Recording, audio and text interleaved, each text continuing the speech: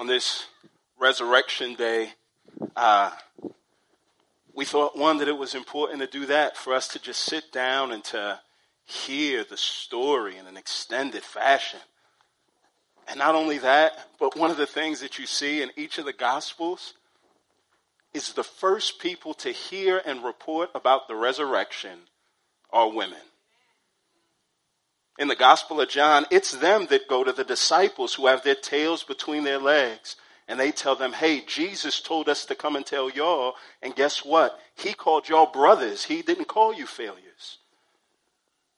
What a gracious God that we serve. Let's pray. Father, we come to you as those that are in desperate need of your grace. And we're thankful that you provide it in an abundance, Father. Would you help us to rejoice in you, Father? Would you give us grateful hearts, Lord? Because that's the only thing that will cure our forgetful minds. We ask that you give us grace. It's in Jesus' name we pray. Amen. Go ahead and take your seat.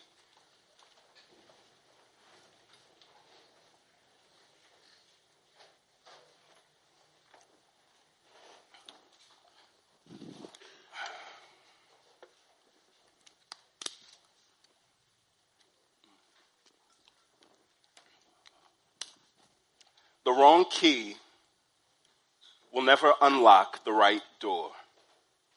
The wrong key will never unlock the right door. You know the feeling of being locked out of some place that you're trying to get into, or locked in some place you're trying to get out of, and you go through all your keys and you realize, I don't have the right one. If you've ever been locked outside of your house when it's cold and rainy and you realize you don't have your keys, or maybe you've been locked into a walk-in freezer at a job that you worked at and you found out there's no way for me to get out. I think that it's in being locked out or being locked in, you and I get a sense of what hopelessness feels like. Being hopeless is that feeling of being locked out of some place that you're trying to get into, or locked in of some place you're trying to get out of, and realizing that you don't have the right key. And so the question that I want to ask you today is, what do you do when you're hopeless? Now, some of us are very optimistic in this room, or we're scared of saying that we're actually hopeless, because once we say it, we admit to ourselves that we are, and we have to start to deal with it. So here's what I want to do. I want to give a brief definition of what hope is. Here's what hope is. Gene Kerr says this: hope is the feeling that the feeling you have isn't permanent. That's what it is to hope. It's aimed not at what's here right now, but the future. It's the feeling that whatever frustrations I have right now are not going to be that way forever. And so if that's hope, here's what hopelessness is. Hopelessness is this: it's the feeling that you have right now is permanent. It will last forever. Pick an arena in your life. Maybe you're in a marriage right now and things are sour and you have this feeling on the inside, things are never going to get better. That's hopelessness. Think of desiring friendship and commitment and feeling lonely and feeling like, if people know the real you, that you're always going to be lonely. That's hopelessness. Maybe you're in here and you find yourself addicted. There's something that you've tried with all your resolve to break, but you keep on finding yourselves doing it again, even though you said you would never do it again. That's hopelessness. And it's not just in how we interact with people and one another. Hopelessness comes out often just even in the world that we live in. Think of being a black man in the U.S. right now. And you start to find out, so I can't walk at night with a hoodie. I can't have a taillight out. And And now it seems like I can't even talk on my cell phone in the backyard without fearing for my life. Is it ever going to change? That's hopelessness. Being locked inside of a room you can't get out of, or locked outside of a place that you can't get in. And so the question is, what do you do when you feel hopeless? How do you try to get out? I think we try to get out in at least one or two ways. One is we try to force ourselves out. We try to take life into our own hands. If your marriage doesn't make you happy, then leave. If your friendships make you unhappy, leave them. If your addiction, you can't get rid of it, then just embrace it and say that that's who you are. And so in trying to force our way out of this hopelessness and leave our problems behind, what we quickly find out is that we can't leave our trouble behind because our problems have feet. And they have fast feet. And they chase us. Sometimes we think that we dodge trouble in this life and we'll say things like, man, I really dodged that bullet, only to find out that you didn't dodge a bullet, you dodged a boomerang, and it's coming back. So then once you find out that you can't outrun trouble, you can't outrun hard times, and if your feeling of hope is based on, I don't have to sit with the feelings of frustration and trouble that I have right now, you quickly find out there's no such thing as a trouble-free life. So maybe you've even tried the church and tried Christianity, or you grew up in a context where, especially on Easter Sunday, when everybody comes back into the church, folks you haven't seen wear a tie ever are wearing a tie. You know, everybody's dressed up all nice. And you start to find out that sometimes feels like a picture of what Christianity is. A bunch of broken, messed up people coming into the room, dressing it up, faking like they're okay. So maybe you aren't trying to force your way out of anything. Maybe you're just trying to fake like it's okay. So you deny that there's a problem, or you settle in. Maybe my marriage isn't all that bad. I know folks that have it worse. Maybe it's not bad being this lonely. Maybe an addiction is not that bad. But what you find out is that you can only fake joy for so long. And bitterness starts to bubble up. And what you quickly find out is that bitterness won't be bottled up any more than shaken soda in a bottle, and the trouble of life loosens the top. Eventually it's going to come out and make a mess of things. And after you've run out of people to blame, do you know who you are going to look to and be mad and frustrated at? God, for bringing all this trouble on you, even though you didn't ask for it. And that feeling of hopelessness, the question I want to ask is, how do you deal with hopelessness? What do you do when you find yourself locked in the room of hopelessness? What is the key to getting out if forcing your way out won't work, and if faking your way through it won't work? That answer, like all our other answers, are found here in God's word. I think Luke 24 is all about that, the key to unlocking this door out of hopelessness. So the questions that I want to talk through today is, what hope does Christianity give me when I'm locked in this room of hopelessness? Is there a key to get out? And I think that there is. Luke 24, I'm going to set a little bit of the context, and then we're going to dive in. Here's what takes place. The disciples find themselves trapped in a room of hopelessness. Now, Jesus is constantly on their minds, the way that a loved one is right after they die. 3 years ago this month, I lost my brother, and what I quickly found out is there would be days at a time that I would go, and because I knew he was okay, I wouldn't really think of him. But for the past 3 years, there has not been a day that's gone by that I have not thought of him. And it was the freshest in those days right after he passed. And you have a group of folks. Jesus passed on a Friday. The Sabbath started, so by their law, they couldn't work and take care of his body.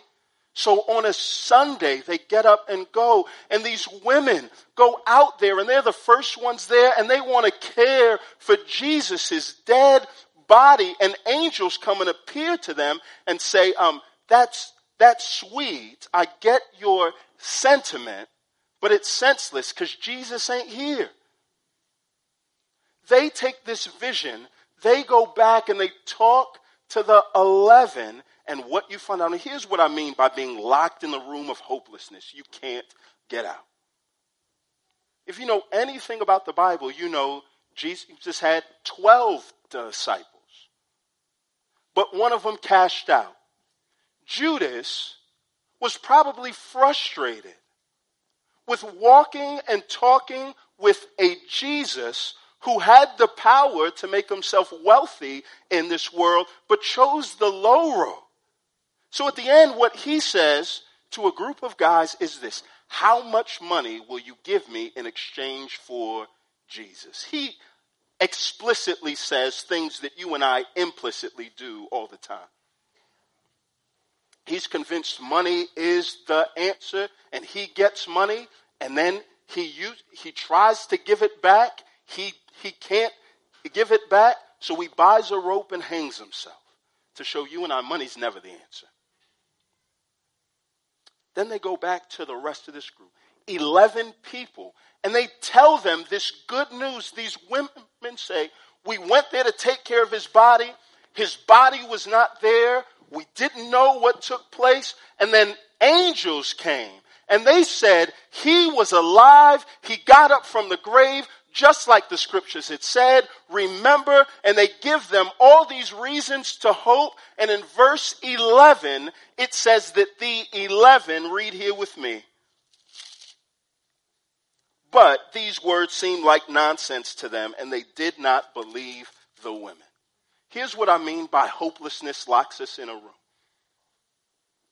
If you've ever had your hopes crushed and crashed down, you know how hard it is to hope again. You know how hard it is to even take a hint that things might go your way. You know how hard it is to put your trust back in that. And so you have this group of folks that are depressed, hopeless, even with words of empty tombs, angels singing, proclaiming that Christ is alive. They are depressed. Peter gets up and goes to the tomb, and it says that he's amazed, but do you know what it doesn't say? It doesn't say that he believes yet. A group of people that are hopeless.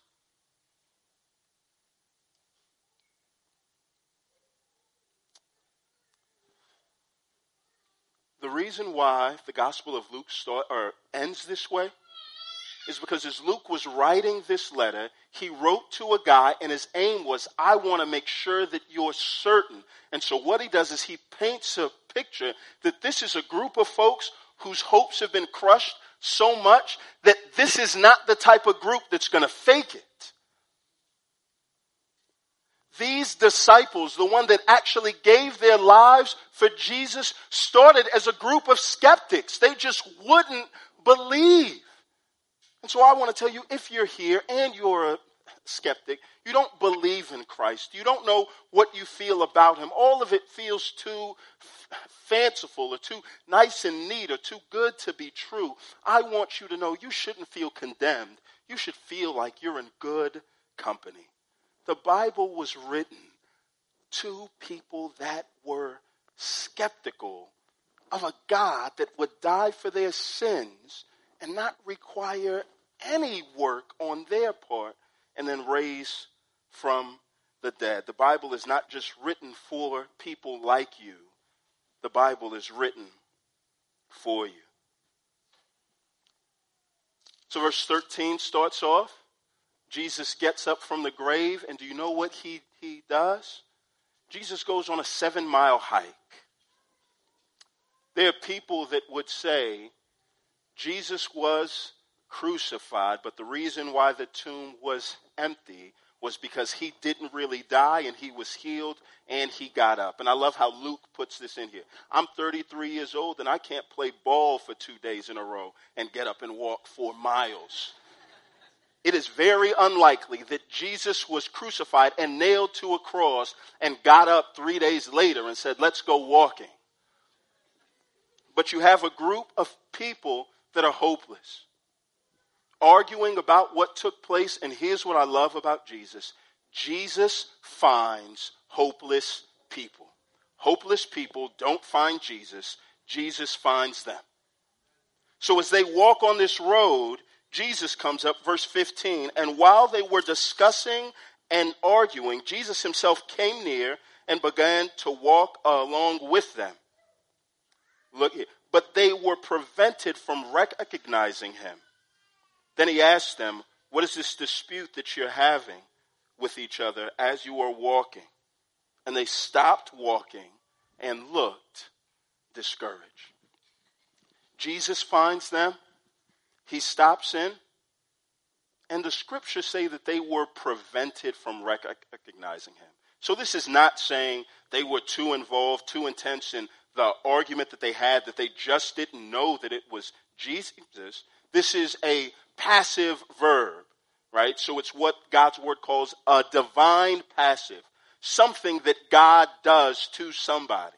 So it is Jesus ensuring that they don't know who he is, because if they know who he is, he's not going to get a chance to do what he wants to do. He's not going to be able to give them the key that helps them unlock the door of the hopelessness that they find themselves in. So we don't know what took place. He may have been in a trench coat, a fake mustache, and glasses. We're not really sure. All that we know is he walked alongside them and they couldn't see him. And here's what Jesus does. Jesus doesn't just find people that are hopeless. Jesus exposes and surfaces their hopelessness. It doesn't say that they look discouraged until Jesus comes and asks this question. And here's what I love about questions in the Bible. From the very first question that God asked Adam and Eve, God never asks questions because he needs information. He knows everything.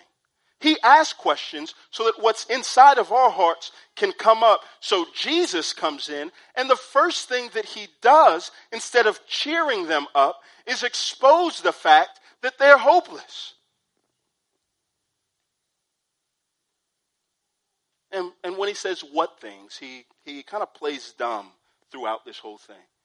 They look at him and say, are you the only one that hasn't been on Twitter in this past week and seen all of what went on?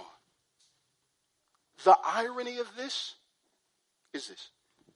It is a group of people that are discouraged and voicing their discouragement to Jesus about the fact that Jesus is dead.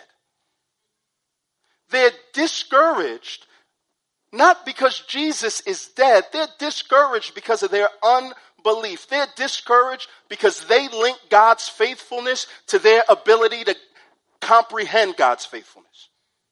They link their faithfulness to God's faithfulness to their ability to see God's faithfulness. And if you do that, you will only and always be disappointed with Jesus because he often works behind the scenes.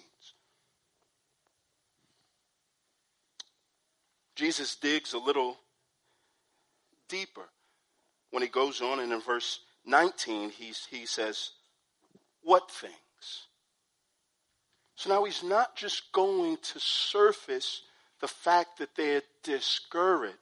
He's going to surface why. And what he exposes is that their hopelessness, like ours, is often built on faulty hopes.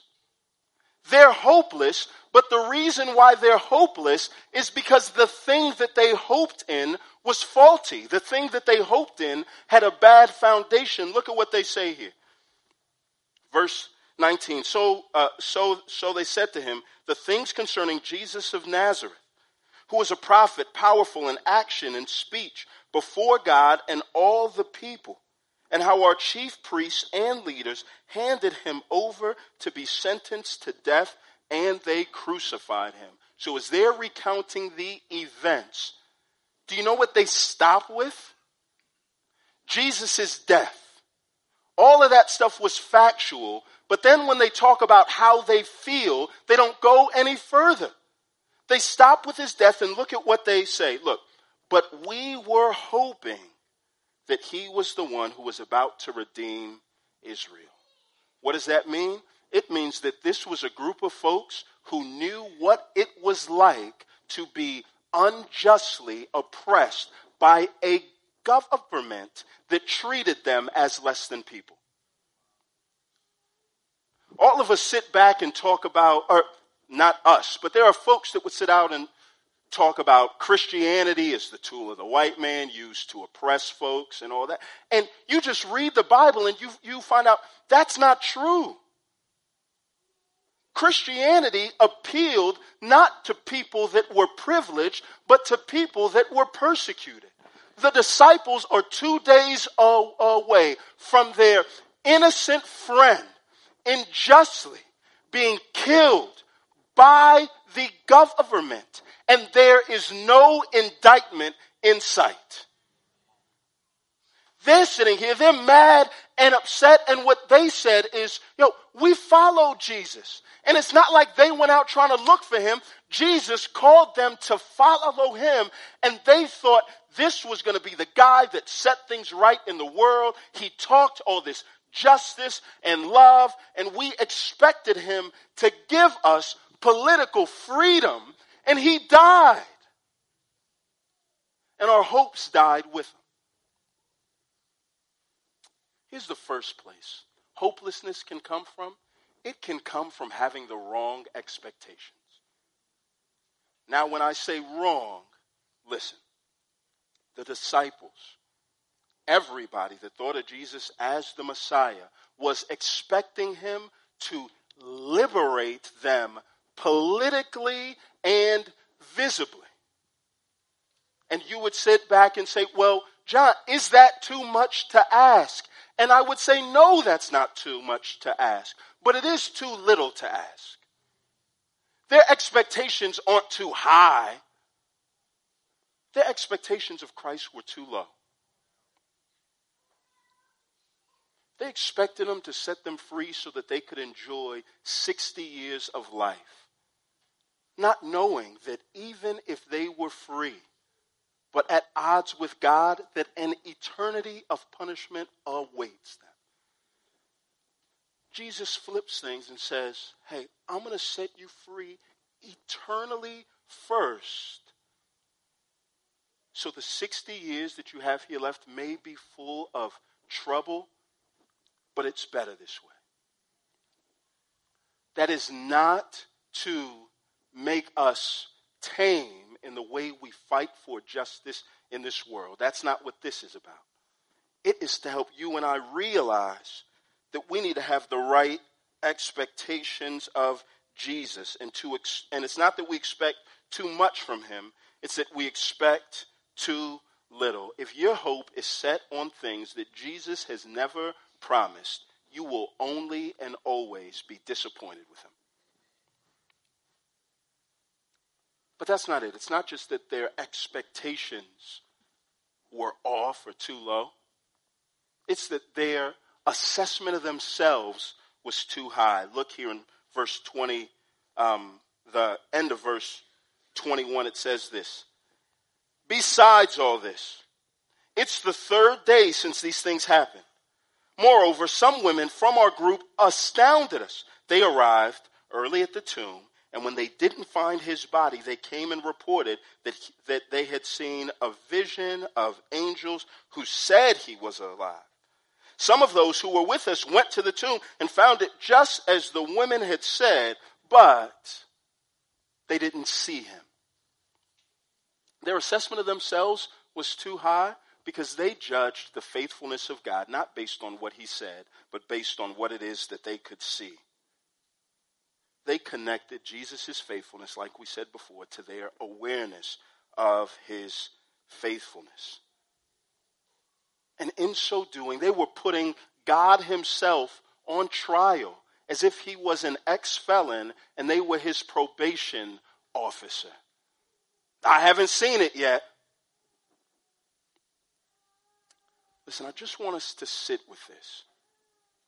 Sometimes God does things that we can't see.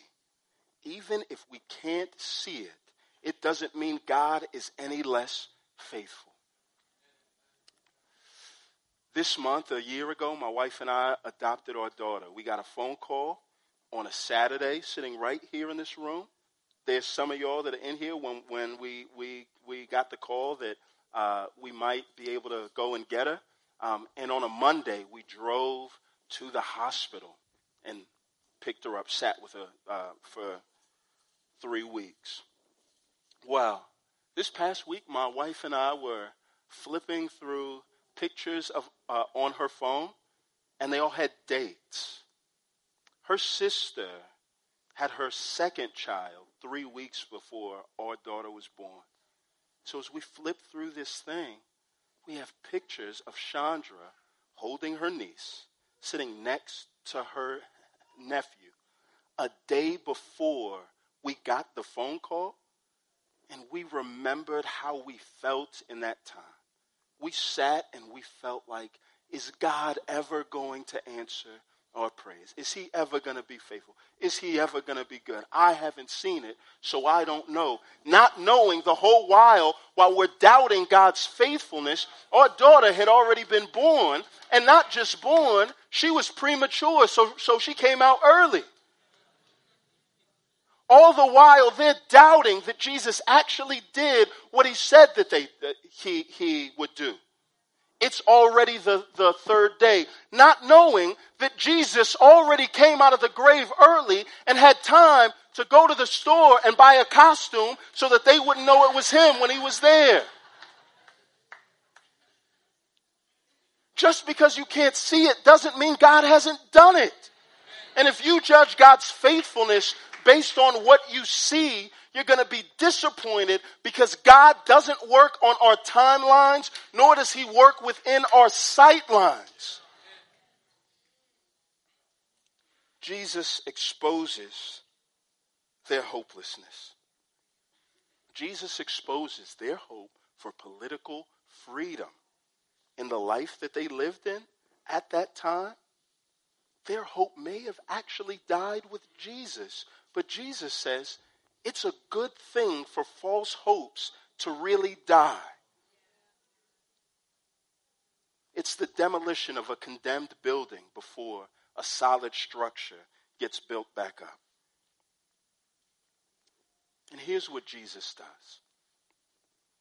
After he tears down their false hopes, like he does with all of us, he builds back up their right hopes, and he shows that he is in fact the key to unlocking the door out of hopelessness into joy. Remembering Jesus, his death, and his resurrection is the key to unlock the door out of the hopelessness that you and I face, whatever it is, and find our way into joy. Look at what he says here, verse 25. He said to them, "How foolish and slow you are to believe all that the prophets have spoken." He looks at them and says, y'all are foolish.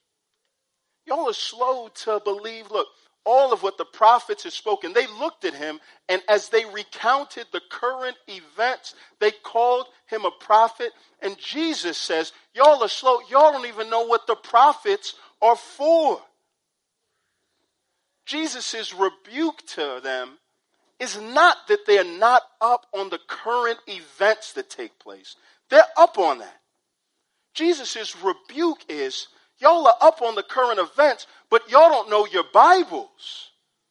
So the reason why you're hopeless is because the Bible tells about me and all the stuff that I went through, and y'all are up on everything that goes on.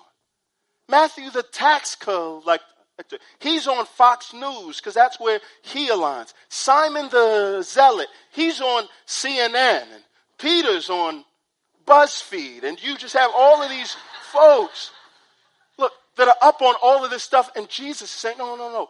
There's nothing wrong with that. But y'all are hopeless because y'all have missed out on the fact that this Bible is all about me. 26. Wasn't it necessary for the Messiah to suffer these things and enter into his glory? That is a rhetorical question, not meant to ask anything, but to make a point. Jesus is saying, if you knew what the prophets had said, then you would have known that the suffering that Christ went through, his death, was not an accident. It was always an appointment. Be surprised by an accident, but don't be surprised by an appointment. Every night we put our daughter to bed, she acts like it's the first time. And I say there's a lot of things that you can be surprised about, but we are getting ready to come up on the 365th anniversary of bedtime. Don't be shocked. You knew it's coming. Jesus says to this group, look, wasn't it necessary that the Son of Man, the Messiah, would suffer all of these things and enter into glory? What he's saying is you go through the Bible and what you find out, God's pattern has always been the cross comes before the crown. Nobody gets the crown without the cross. God is going to send a deliverer into the world, but that deliverer is going to face distress. He's going to deliver people from their distress by facing distress of his own. He's not going to call out from the lifeguard chair, get your act together for people in shark-infested water, but he is going to derobe himself of glory and deity and dive into the pool and take the bite so that he can throw us out. And then on this 7-mile journey, it says this. Then beginning with Moses and all the prophets, he interpreted for them the things concerning himself in all the scriptures, which means everything. What he's saying is, y'all are distressed because y'all aren't reading your Bibles. And even when you are reading your Bibles, you're reading them wrong. You are looking for something that directly applies to you or the circumstance that you are in. But he's saying that's not how this book was built. This book was made to point to me. And now, after you've seen how it relates to me, that you see how it relates to you. And so on a 7-mile journey, here's what he does. I'm going to do my best to try to do a quick reenactment of what he does. He starts off with Adam. And he says, do you remember that story of this one man who infected everybody else? That as a result of what he did, everybody that was born from him is like him? What he's saying is that story is not about Adam. It's about Jesus who would come into the world. And because of his one act of obedience, everybody that is born from him would be like him.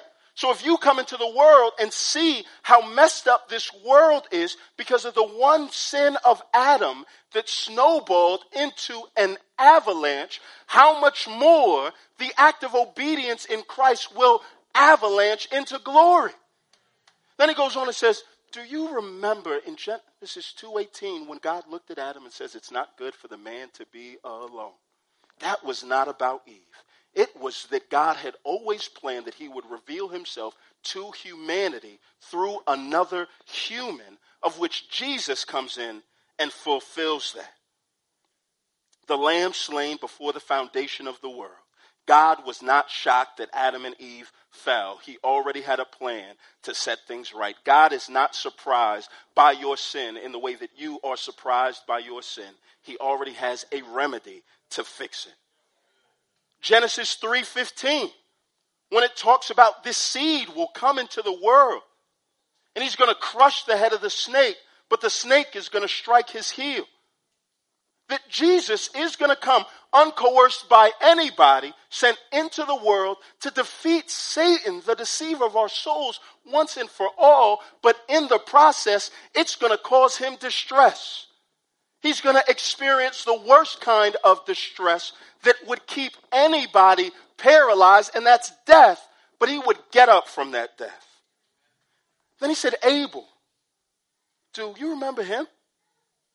Righteous, did things right, and because somebody else, in the context of worship, saw God's favor on him, what he did is he said, hey, let's have a church picnic, and he goes and he kills him and comes back with red blood on his hands. And what God says is that Cain, your brother's blood, cries out for justice. And Jesus said, that wasn't about two brothers. That was about me. I'm going to be the innocent brother that was slain, die, but my blood is not going to cry out for justice. It's going to cry out for mercy. Abraham and Isaac, the first time love is mentioned in your Bible is Genesis chapter 22, when God looks at Abraham and says, take your son, your only son, whom you love, and sacrifice him. Abraham is getting ready to, but God spares his son, gives him a ram in the bush. Jesus says that ain't about Abraham and Isaac, that's about me. God, I was God's son, but God didn't spare me. And you keep on going on and on and on. Joseph, sold for 20 pieces of silvers by his brother, was as good as dead in the bottom of a pit. And do you know what? In one day he goes from the pit to the throne. And do you know who he saves? The very people that sold him into slavery. Moses comes in, saves a people from bondage, crosses the Red Sea on dry land. Then he feeds grumbling people bread. Jesus comes in, and in John 6, in the same day, says, I'm going to do one better. Moses gave y'all bread and y'all cried out because you didn't have meat.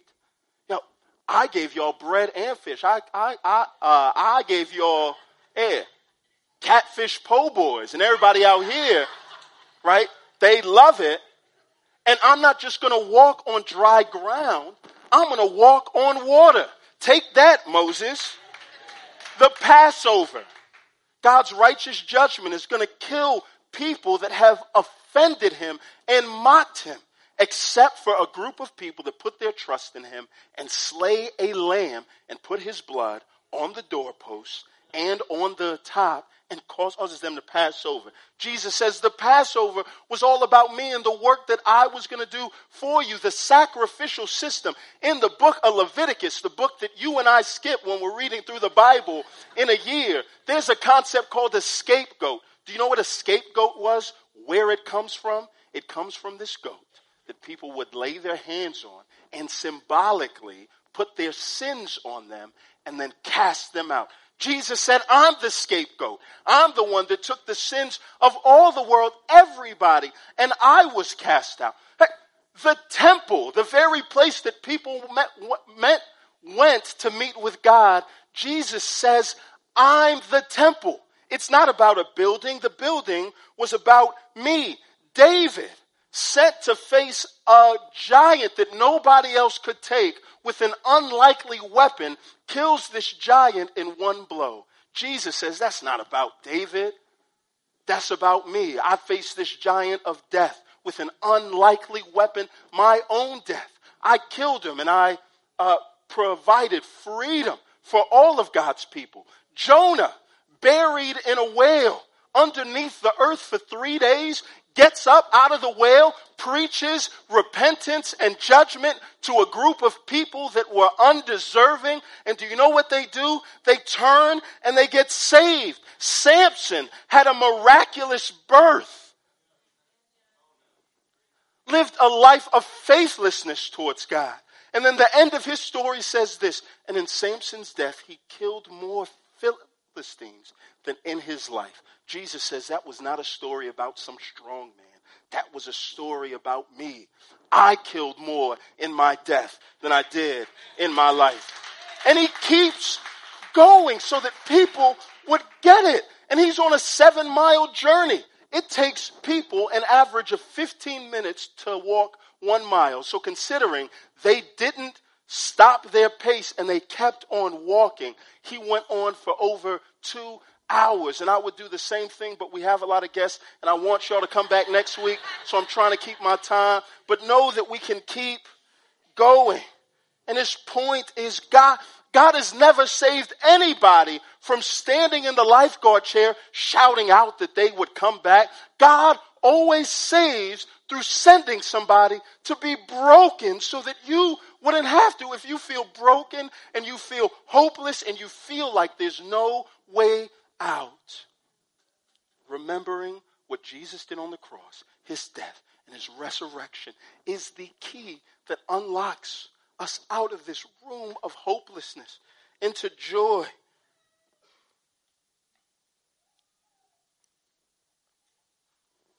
The Bible is a book for us. The Bible is not a book about us. The Bible is a book about Jesus. The Bible is a window. It's not a mirror. It's not meant for you and I to see things about ourselves. It's meant for you and I to look and to see a glorious Savior. J.C. Ryle says this: Jesus is the central sun of the whole book. So long as we keep him in view, we shall never greatly err in search of our spiritual knowledge.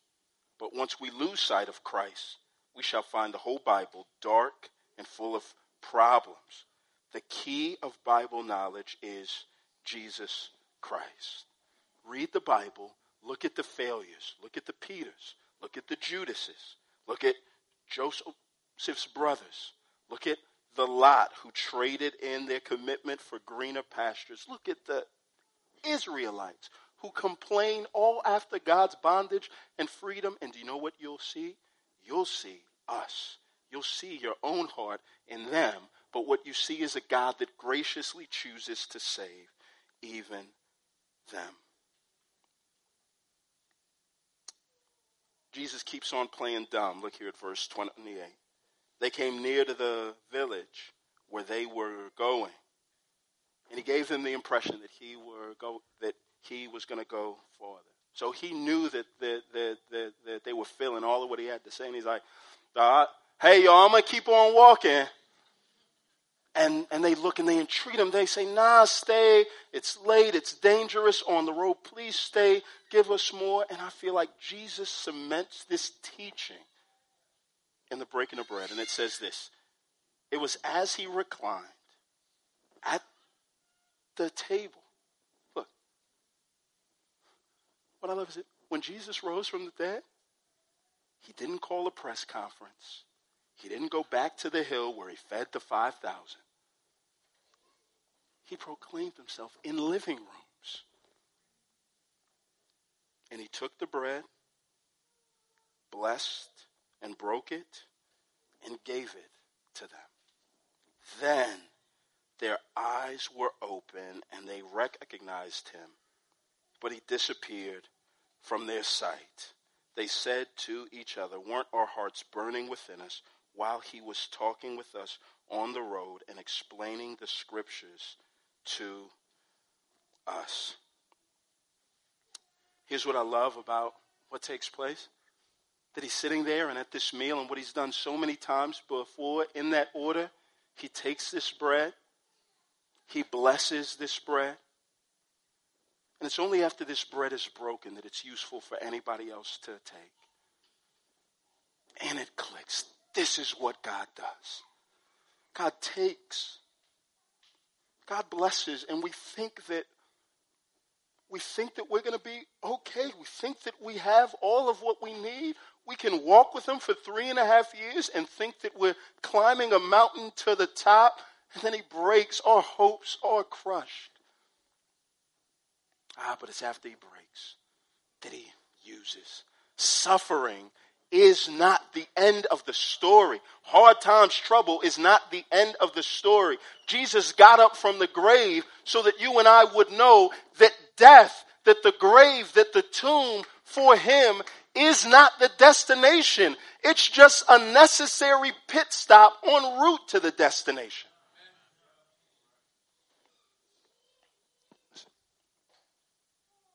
Judas sold out Jesus. Judas, in a sense, did what we've all done.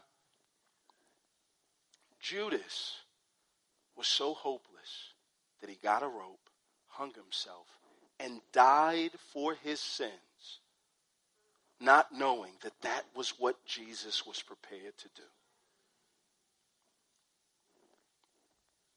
Judas is in hell right now, still paying for his sins. There is no end to that. He sinned against an eternal God, and punishments are dished out, not based on just what you do, but who you do it to. If I punch Richard, which I wouldn't, but if I did, and I punched the President of the United States, which I wouldn't, what I would find... That pause was for me to make a point, not to make a political statement.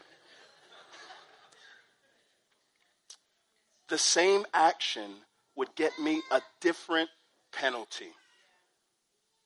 It has nothing to do with how bad my action was, but it has everything to do with who I did that action to.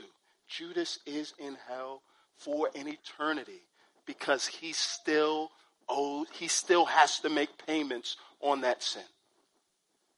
Jesus got up from the grave because God said, I accept that payment.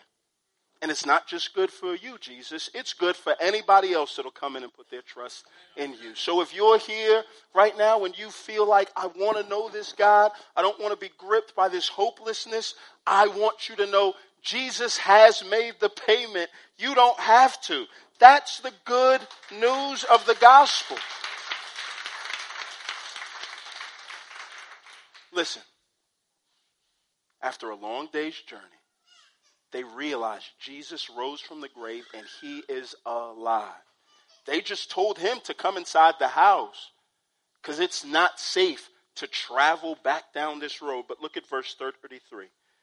That very hour they got up and returned to Jerusalem. They found the 11 and those with them already gathered together, who said, the Lord has truly been raised and has appeared to Simon. Then they began to describe what had happened on the road and how he was made known to them in the breaking of bread. Knowing that Jesus rose from the dead, it doesn't just change how you and I relate to him. It changes how we relate to everybody else. I remember being in a preaching class in school, and they said, your sermon is no good if it doesn't make a difference in people's hearts on Monday morning.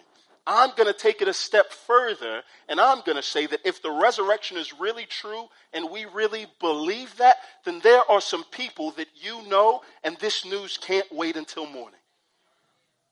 This news cannot wait until tomorrow. Everybody that actually believes that Jesus actually got up from the grave has people to tell and convince of this truth, and they go back and they tell with renewed energy. They turn back up and make a 7-mile trip back. I live less than a mile from the church, and I don't like to come back if I left stuff here at work. They get up and they go. There's this renewed strength, and I love how this part ends. That by the time they come back, it says this: the Lord has truly been raised and has appeared to Simon Peter. At the beginning of this story, Peter runs to the grave, going to find Jesus, likely sorrowful. The last instance that we see of Peter and Jesus standing eye to eye that we see in the Gospels is after Peter denies him 3 times. It says he catches a glimpse of Christ's eye. He hears the rooster crow and he leaves out. And the next thing that he knows, Jesus is dead. So I can imagine he would run to the tomb that morning to apologize, to tell Jesus that he's sorry for all of what he's done. And do you know what? He doesn't find Jesus, but Jesus finds him. I don't know how you feel. I don't know if you feel like I've done too much. I'm far. I'm broken. There's nothing that I can do to pay for my sins. I would say you're absolutely right. That shouldn't make you hopeless. It should make you as one filled with hope. I'm closing, but I just want us to hear this. You and I have a tendency to forget what God has done. We are broken vessels that leak. Do you know what Jesus gives us, Christians, the church, to remember his goodness towards us?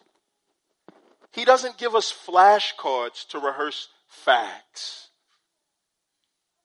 He gives us a community of people, a family, to worship. The cure for a forgetful mind is a grateful heart. You don't forget the things that you love. You remember meeting your spouse for the first time and you knew that you wouldn't forget their names. So what he does is he gets a group of folks together, and the Gospel of Luke ends with an empty tomb, Jesus ascending to heaven, reminding us that our destiny is upward. It's not down there. And then it leads right into the book of Acts, where the very first thing you do is you see a church constantly coming together to gather. Being a part of a church, a community of faith, is being a part of a family that together comes to worship our Lord. Easter is a great day that we all can come out, yes, but the reason why the church changed their day of worship from Saturday to Sunday is so that every week we would come and be reminded Jesus got up from the grave. So whatever things we feel like make us hopeless, we are reminded as we come and gather, and not just hear God's word taught, but as we come and gather and sing and remind one another and talk about what Christ has done, we're reminded that regardless of the trouble that comes to face us, we have the key that unlocks the door out of hopelessness into joy. Our destiny will be the same as Christ's. Let's be reminded of that truth. Let's do that in here. And let's spend all of our time, regardless of where we are, in homes and around meals and at games and when we rise and when we sit down and when we go to sleep. Let's be reminded. Hopelessness is a common experience for all. But it does not have to be the consistent experience for us. Where is your hope? If it's in anything but Jesus and what he's done, it will come crashing down. But that's a good thing, because at the bottom we find a Savior that didn't just sit back and tell us to get our act right. At the bottom, we find a Savior who himself dove headfirst into the distress that we go through for our good and for God's glory. Let's pray. Father, again, we come to you and we ask that you would fill us with hope. Lord, would you fill us with grace? Would you remind us that the most important reality, the climax of human history, is that you sent your Son to pay for our sins through death. But he didn't stay dead. Would you remind us that because of what he's done, we will share the destiny that he has, Father. Give us grace to remember. Give us grace to have grateful hearts. It's in Jesus' name we pray. Amen.